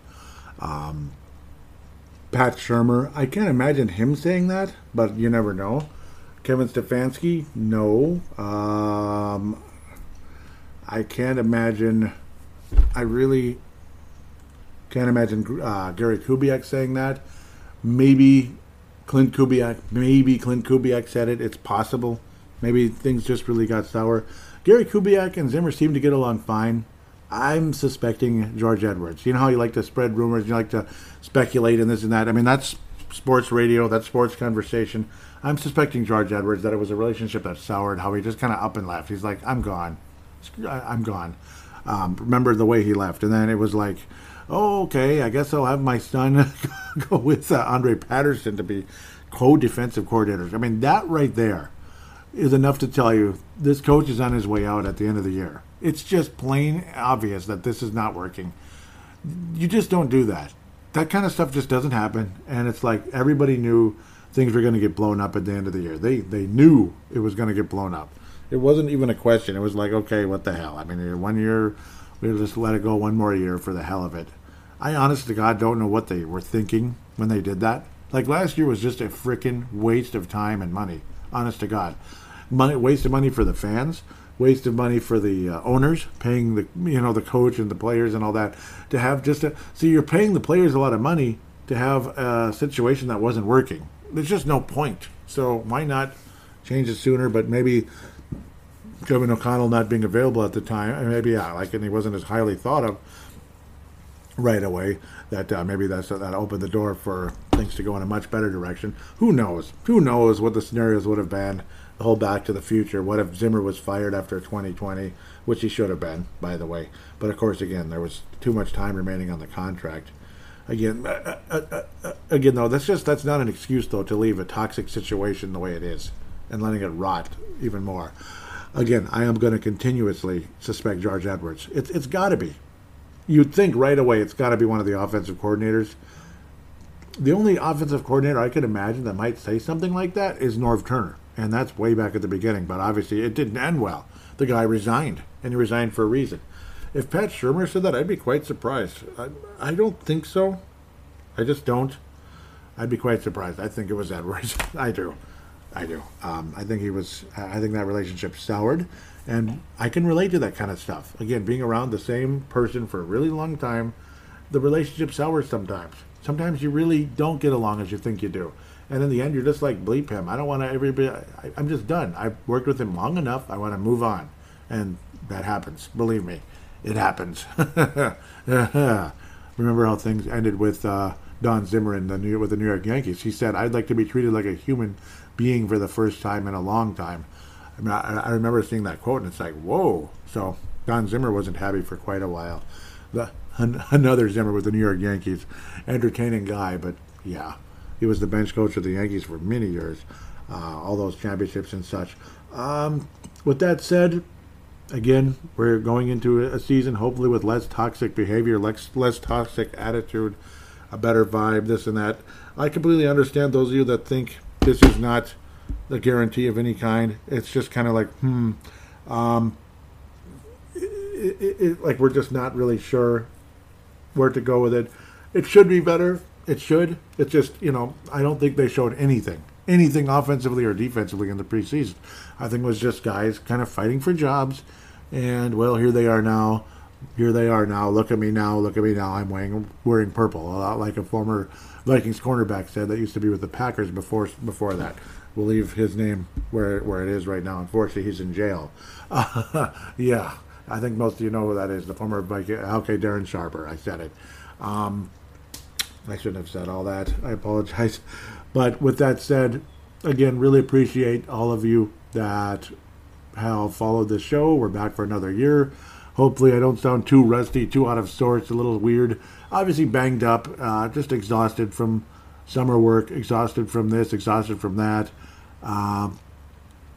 And, I didn't podcast a whole lot during the summer because of that. That's just how it usually is. Like, Purple Mafia usually kind of goes on a big hiatus. And then there's the State of the Timberwolves, State of the Wild, and some free agency and draft conversation, similar to what I do with this one in the spring. So, again, apologize for the delays. They're always there. I used to be a bit more into the preseason, but those of you, I can bet you can understand. I mean, it's a better excuse now to not be into preseason unless you really, really, really, really want to see who's going to be the number 2 and number 3, this and that. Number 2 and number 3 defensive tackle for the Vikings, which can be fun. It can be fun, but to sit there and analyze it for an hour, no, that's okay. Seriously, that's okay. Not until I start getting paychecks, maybe. But maybe that's why I'm not, right? Oh, he's got to analyze. Okay, he's going to analyze all the different safeties and stuff for the next 3 hours. Like who's going to be the backup for Steen down the line. So you get the idea. Thank you again, all of you, for that have stuck with this show during the lean years, which they very much were the last couple. So thank you so much for staying with this show, putting up with my negativity and frustrations and all of that. I'm still here. I'm still alive and well, and I hope you are as well. Thank you. I'm so glad that those of you are still listening. So before I get to the conclusion of the show, apologize for my mindless babble there for a minute. Let's pass out the stars for this episode. For this episode, I gotta go with Dave Hickey out of Iowa. I think he did great. Gold star for Dave Hickey. A silver star for Tanae Brown and Mark Carlson. A bronze star for Brent Jacobson. You could even argue he deserves a silver, but you get the idea. Those are the guys that will get them. Really thank those of you and all of you for your wonderful interaction. You're great. Appreciate you so much. So final things again. The Twitter account and Facebook page links are in the show description. So there's all of that. There's a couple of ways to help the show in the show description as well. Possibly joining Crypto.com with that little referral link would be greatly appreciated. If you like to trade crypto, I can understand your fears there. Nothing's easy, but some of them have gone up, and I don't know. I'm not gonna stand here and say, "Oh boy, you gotta join it. You gotta join it. You're gonna make millions of dollars." No. Nobody makes millions anywhere unless they're insanely lucky. When it comes to, nobody gets rich overnight unless they're insanely lucky. It's just that's the case. But you can make money off of crypto. You can. It's not a guaranteed loss either. It's fun. I enjoy it. And the fact that you can trade anytime, 24/7, 365 with it, that's what I think is cool. It's always moving.